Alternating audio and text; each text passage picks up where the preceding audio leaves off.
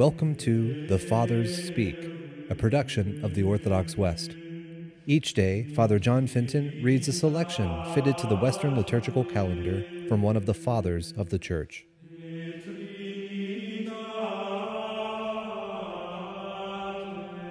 From a letter by our Father among the Saints, Maximus the Confessor. God's will is to save us, and nothing pleases him more than our coming back to him with true repentance. The heralds of truth and the ministers of divine grace have told us this from the beginning, repeating it in every age. Indeed, God's desire for our salvation is the primary and preeminent sign of his infinite goodness.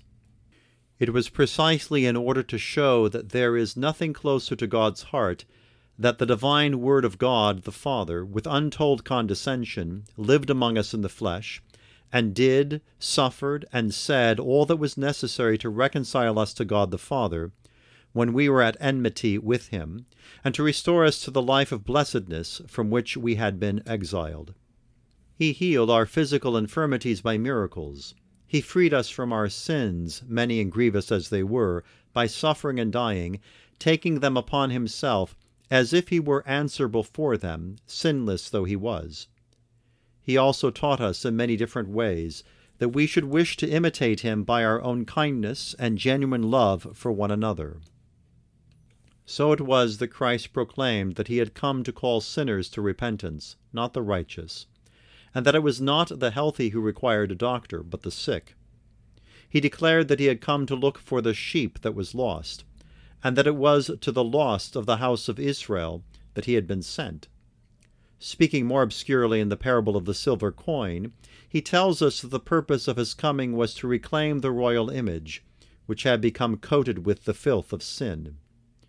You can be sure that there is joy in heaven, he said, over one sinner who repents. To give the same lesson, he revived the man who, having fallen into the hands of brigands, had been left stripped and half dead from his wounds. He poured wine and oil on his wounds, bandaged them, placed the man on his own mule, and brought him to an inn, where he left sufficient money to have him cared for, and promised to repay any further expense on his return. Again he told of how that Father, who is goodness itself, was moved with pity for his profligate son, who returned and made amends by repentance, how he embraced him, dressed him once more in the fine garments that befitted his own dignity, and did not reproach him for any of his sins. So too, when he found wandering in the mountains and hills the one sheep that had strayed from God's flock of 100, he brought it back to the fold, but he did not exhaust it by driving it ahead of him.